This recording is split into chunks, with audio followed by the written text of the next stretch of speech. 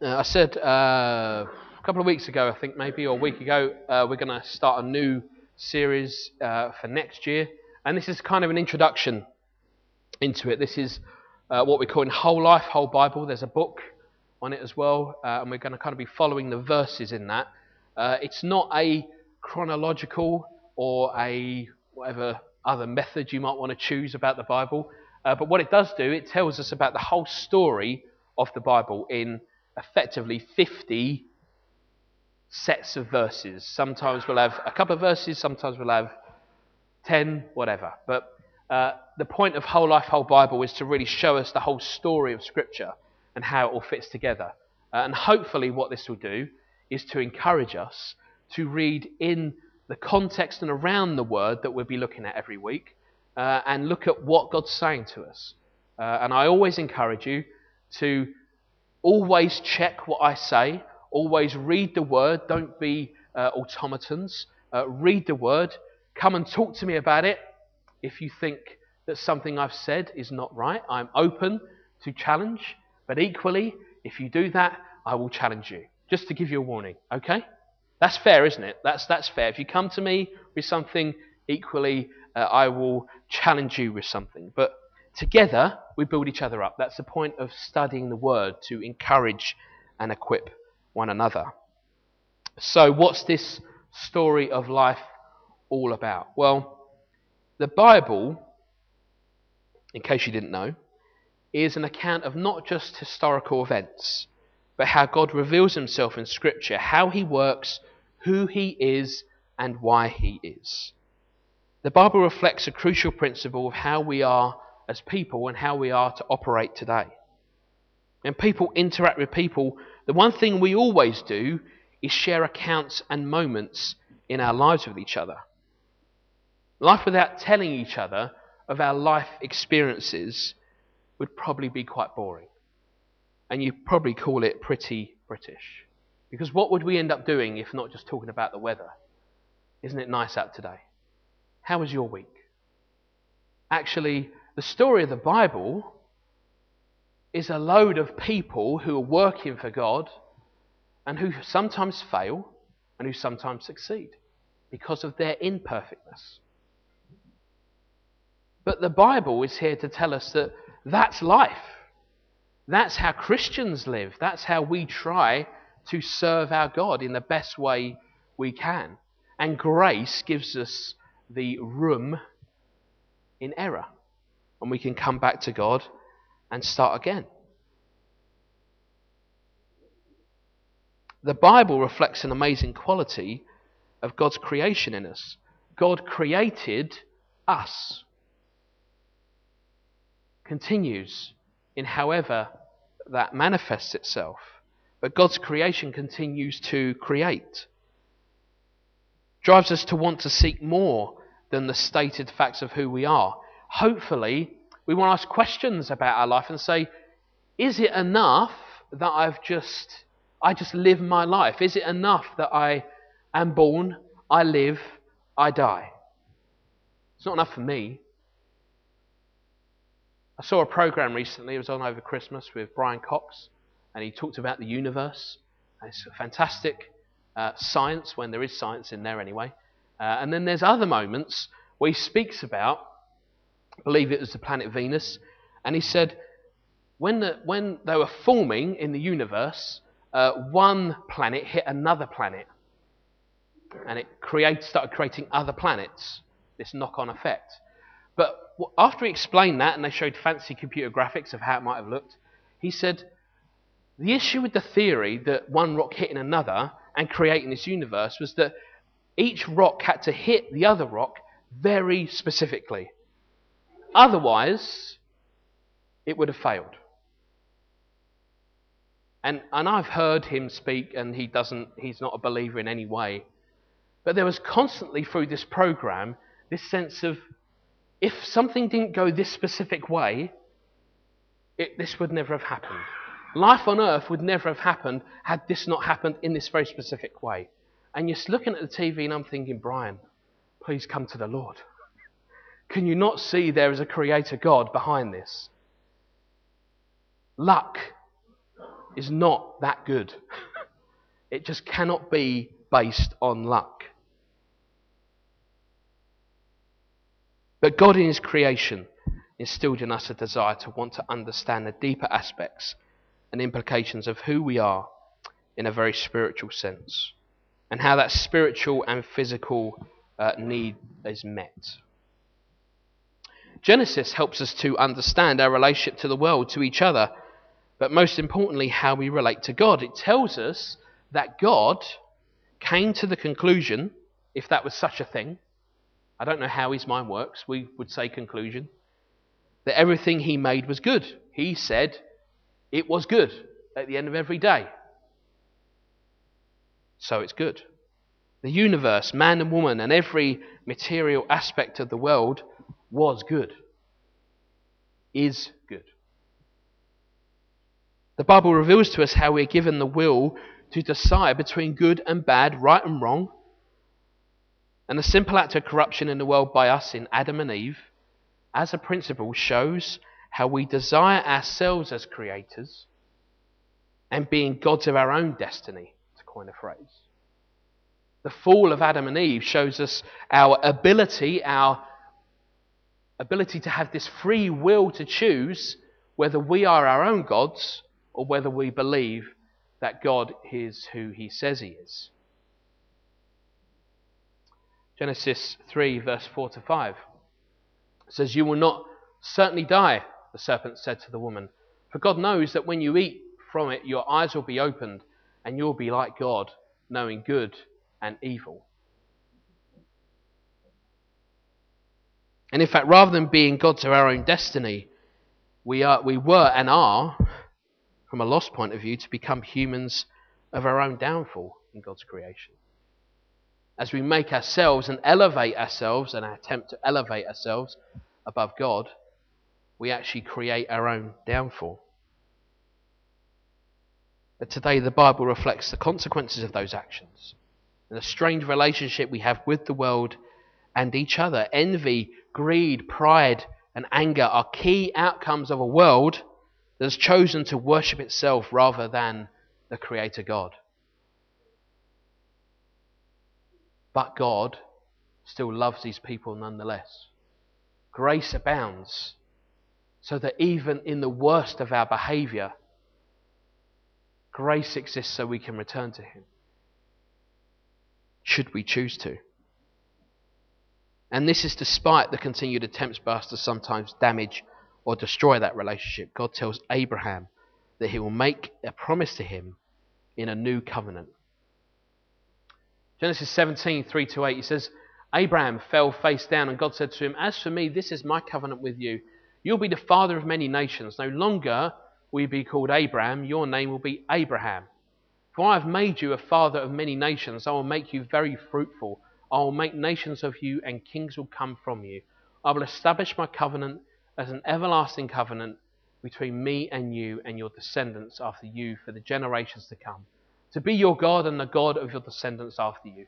The whole land of Canaan where you now reside as a foreigner, I will give as an everlasting possession to you and your descendants after you, and I will be their God.'"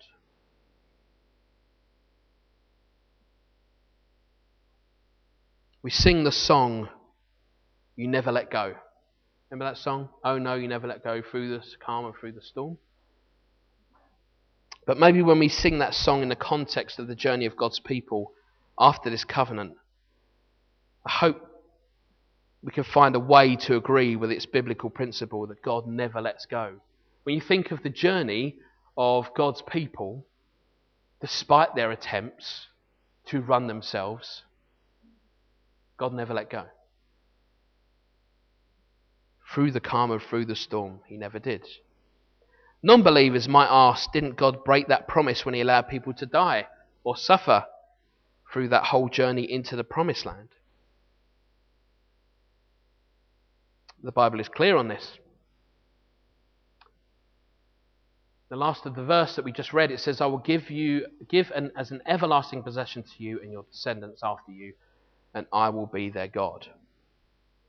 Maybe something that's overlooked here is that this last few words, I will be their God, is not automatic.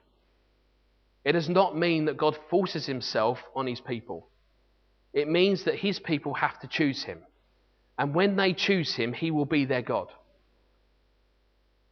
And when they choose him to be their God, they will get the possession that he wants to give them. So when God's people decide not to make God their God, then they would not have everlasting possession. This is shown in Numbers 14:21-23. Nevertheless, as surely as I live, and as surely as the glory of the Lord fills the whole earth, not one of those who saw my glory in the signs I performed in Egypt and in the wilderness, but who disobeyed me and tested me 10 times, not one of them will ever see the land I promised and on oath to their ancestors. No one who has treated me with contempt will ever see it. You see, there's no automatic, you are my people. There has to be a response back to God that you are my God.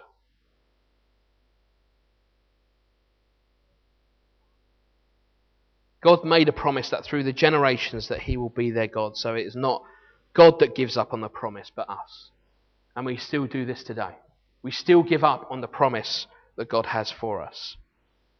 The Old Testament is full of countless attempts by God's people, and ultimately us who are now also God's people through Jesus Christ, to move away from and worship or idolize something else.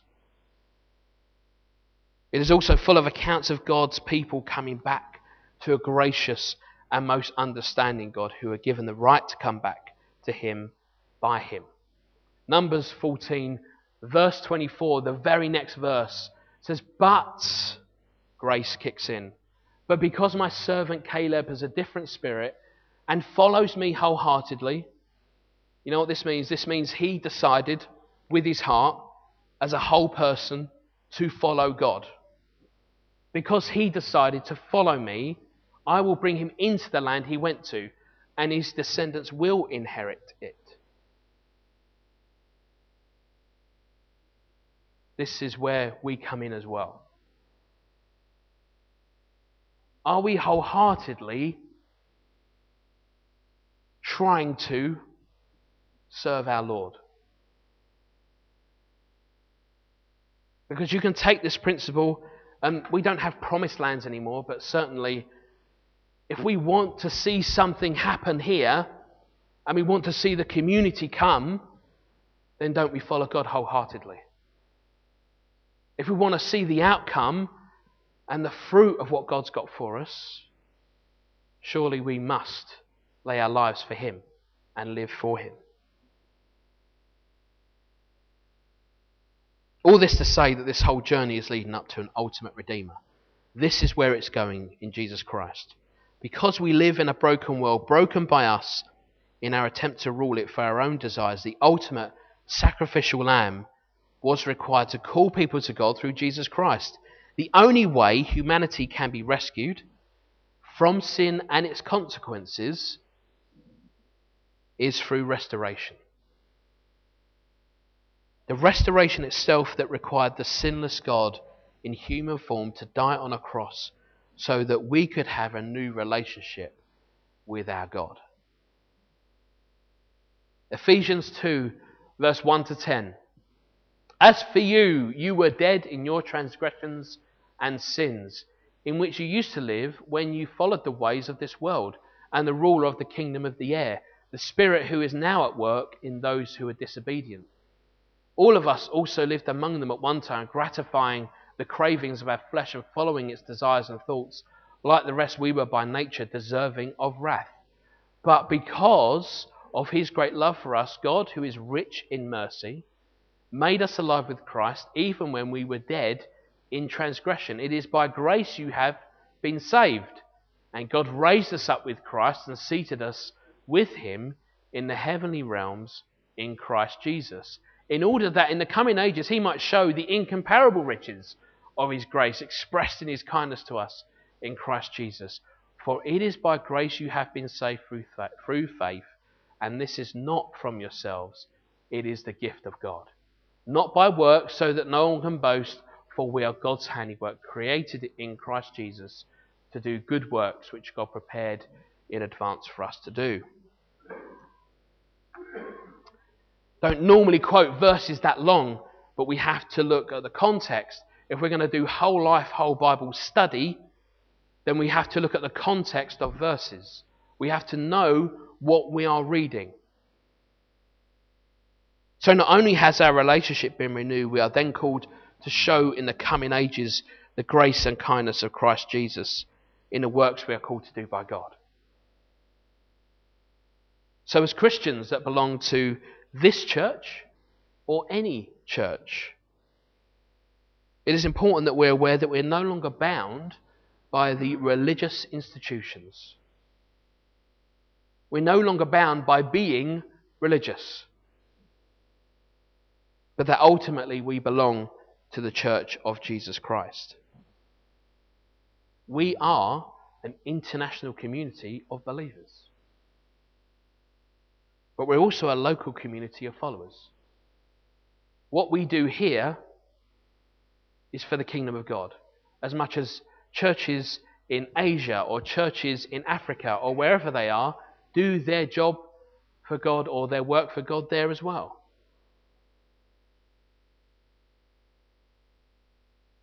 Wherever we are the temple of God's presence with God's law written on our hearts. But until the new resurrected bodies come, we are being sanctified. We are being sharpened. We are being matured, tested, so that we are training for the day when we meet the Lord.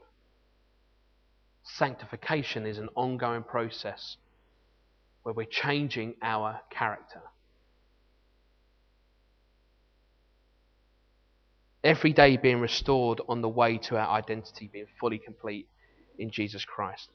I've got a quote from C.S. Lewis. It's quite long, but I think it's important that we read the whole thing because it's just an amazing piece of writing that just relates to what we're trying to say today, what we're trying to look at.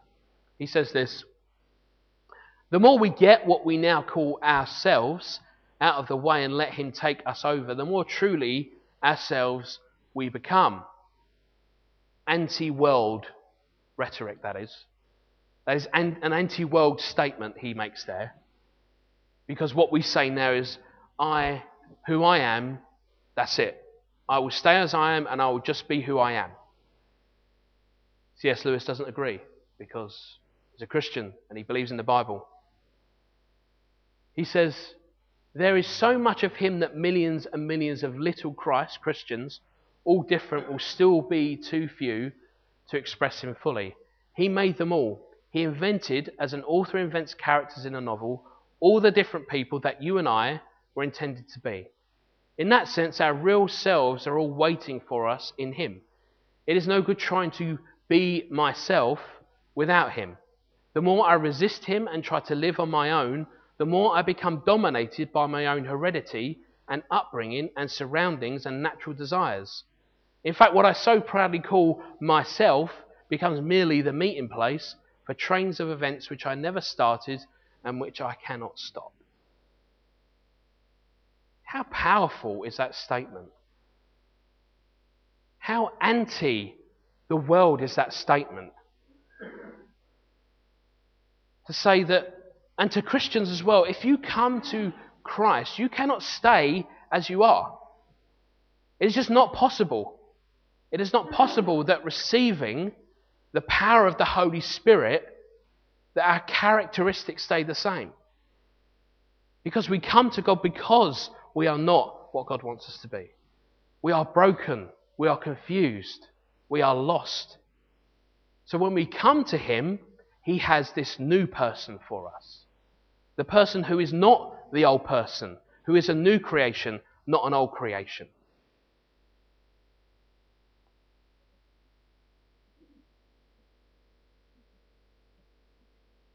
How do we live this life of more of him and less of me? Less of me, more of him. How do we live that life today? It's going to continue for the rest of our lives. That's how it works. Sanctification. Each day in some small way, I must be able to be less of me and more of him. more of what he has for me. So as we go through the Bible and understand the narrative that carries a great significance in our lives, we see the God of the Bible that we see at work, creating, judging, promising salvation, faithfully working out his plan of restoration. In understanding these aspects of God's plan throughout the Bible, what we should be in no doubt of is that the plan of salvation has massive implications for those who choose and are called to follow Jesus Christ. So over the next 12 months, we're going to be looking at 3 specific implications of how Scripture should impact our lives as disciples of Christ. 3 quick points. Firstly, for our understanding. As a church who believe in the sanctity, power and truth of the Word, we need to increase our biblical literacy.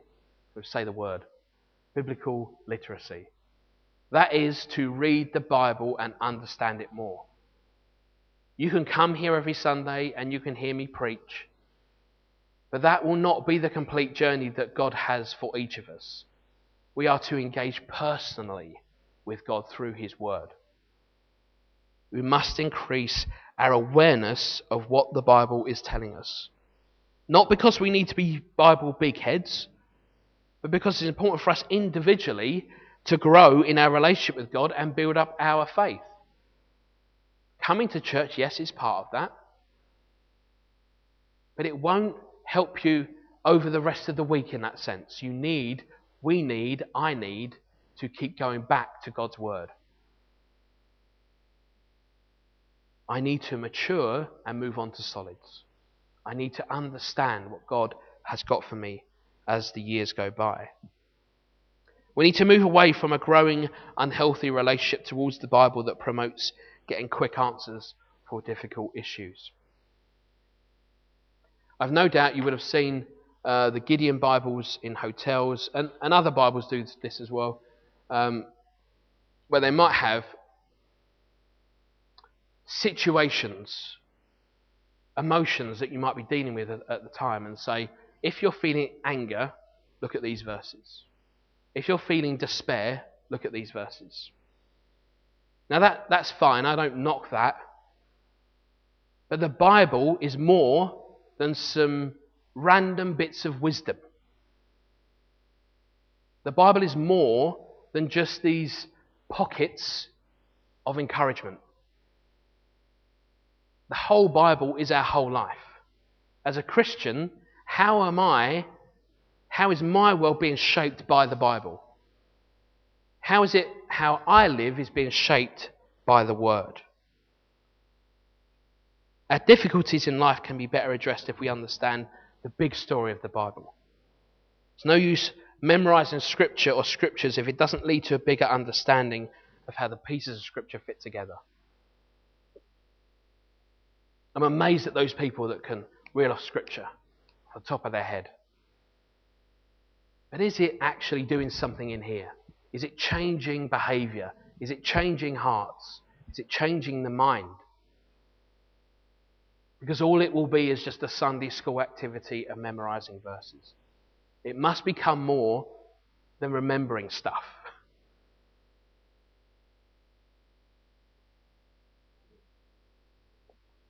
What's the second thing we're going to learn over these next 12 months? To form our worldview.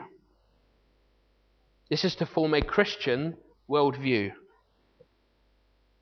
That is to say that when we look at the world, we look through the lenses of Scripture.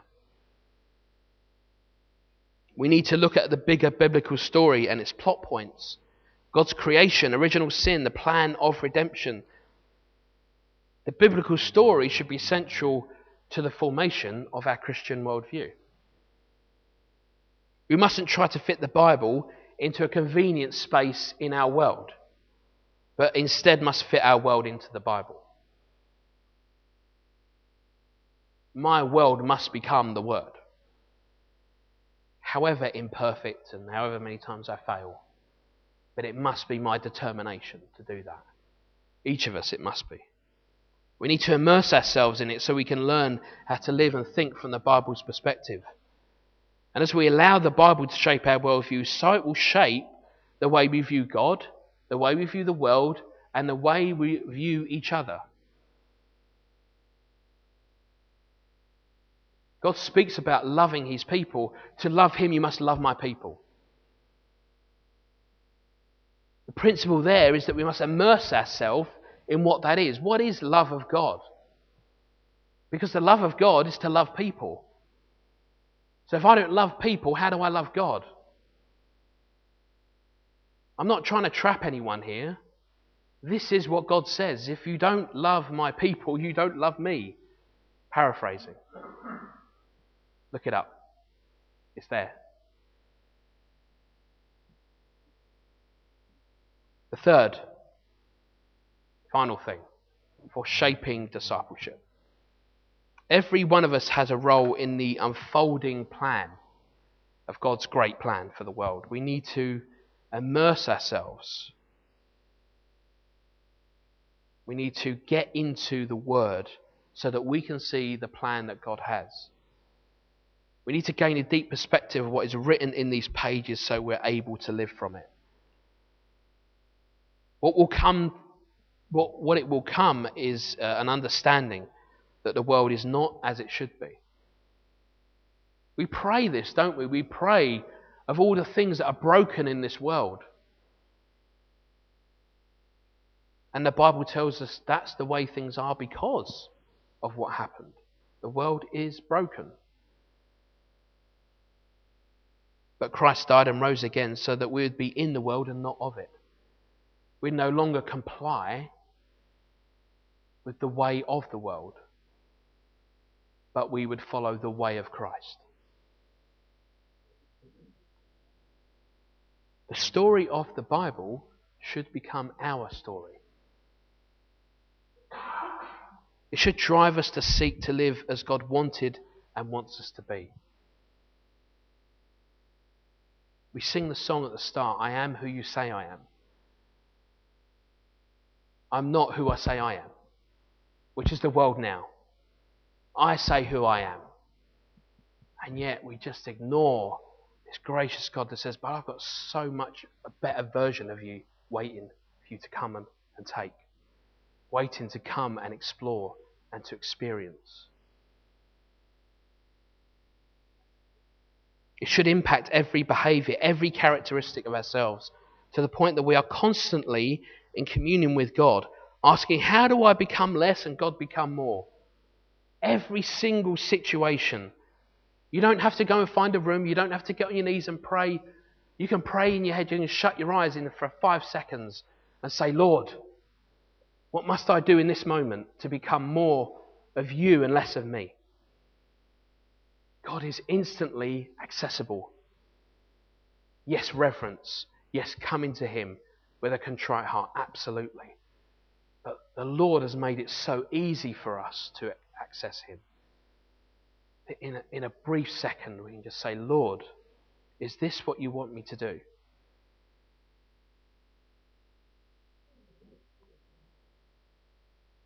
At its most extremes, the Bible is a vision of God's perfect kingdom and man's imperfect, sinful nature, but bridged by and rescued by God's love through grace and restoration through Jesus Christ. That's the amazing story, account of the Bible. So what is the challenge? I'm going to give you a challenge. And the challenge has slightly changed since I looked at this yesterday. I'm going to make it a bit easier on you. It's not for now. On the table you'll see these little bits of paper.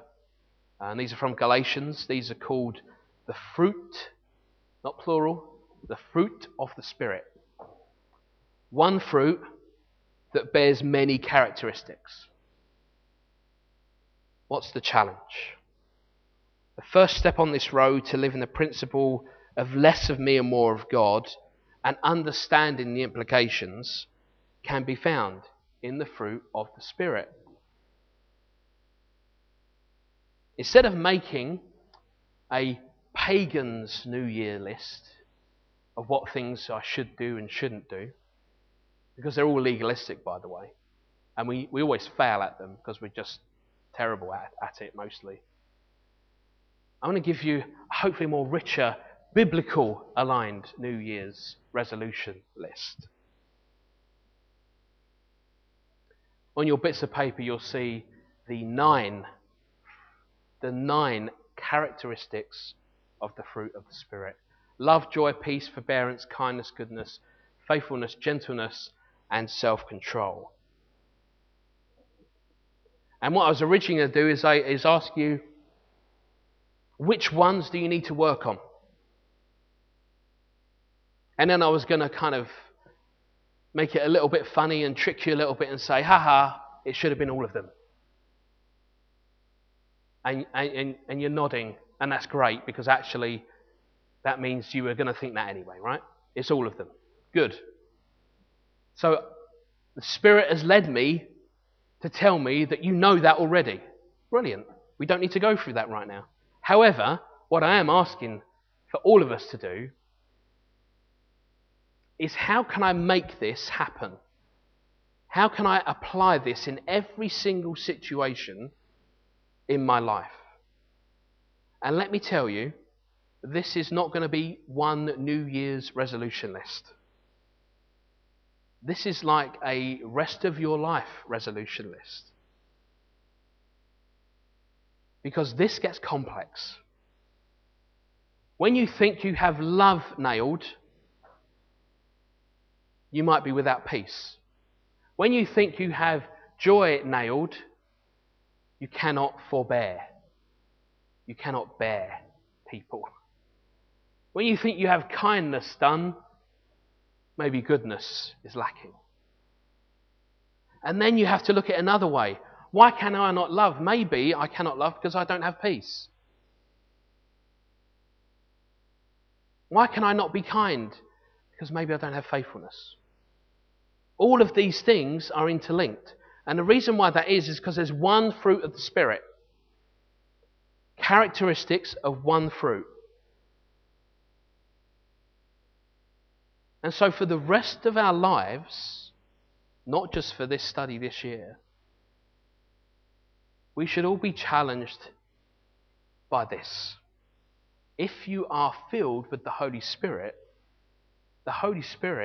will be prompting you and pushing you and prodding you to say, was you joyful in that moment? Was you peaceful in that moment? Was you under self-control in that moment? Being a Christian is not simply about walking into church and going home. Church is like 10% of your journey. Your Christian life, my Christian life, is with God. And my love for Him, I come and do this here. I lead this church because I've been called to lead this church. You come to this church, hopefully, because you've been called to this church. But the church, as a building, as a structure, does not define your relationship with God. It will not get you into heaven because you've ticked every week and come to church. Let's dispel those myths straight away. There are places in America where churches register and check you off every time you turn up for the Sunday service. They have records and records of your attendance in these mega churches, and I'm in despair because of it. Is this what church has boiled down to?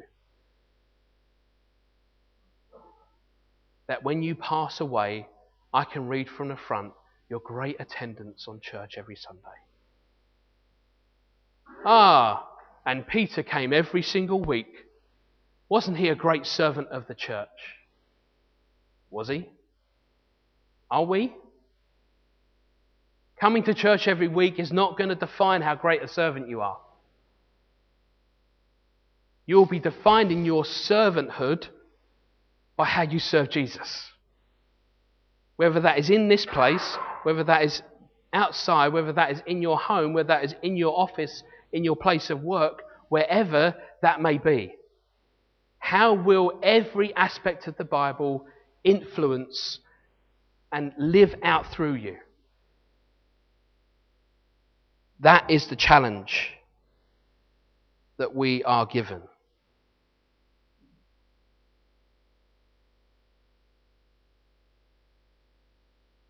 Pray over these characteristics. Don't rush to try and solve them. Don't rush to try and get them all perfect. Because this is about how God is trying to shape us. But we must have focus. And I hope this is helpful just in trying to focus our minds in what God has for us and wants us to be. And hopefully over these next 12 months we'll look at how the Bible can be lived by us. Not as an attachment to our lives, but that we fit our entire world into the Bible. I'm going to pray, and then we're going to say a blessing together. Lord, we want to thank you that we have the Word so easily in our grasp, that we can pick it up and read any part of your Word. That we can receive revelation, that we can be guided by your Holy Spirit in discerning what you want us to do and how you want us to live our lives. Lord, will you break us out of the traditional church mould that tells us that we are defined by attendance, or we're defined by appearance. Lord, your church is more than that. Your church is more powerful than some school register. It is for the equipping and serving of the disciples of Jesus Christ. It is to share the message of the gospel to those who walk through the door who are yet to know you, Lord. And Lord, this is what this place should be. We thank you, Lord, that you give us grace in our failures, that we may not quite hit that all the time, that we might be slow to get that point. But Lord, we thank you that in those mistakes you sharpen us. In those mistakes you give us teaching, equipping us to do something better or different next time. So Lord, I pray that you'll open our hearts over this next year to the teaching of the Bible. That the word of truth is exactly what it says it is. The word of God. We thank you, Lord, that we have access to this powerful message of redemption and salvation. We thank you that we can share with those around us, those we encounter, that you are an awesome God, all powerful, all loving, who wants all to be saved. We thank you, Lord, that your heart of love is above our level and heart of love. We thank you that we can chase after the love of God. We thank you for the experience of being disciples. We thank you for the privilege of being disciples. Lord, we praise your name in this place. May you reign forevermore.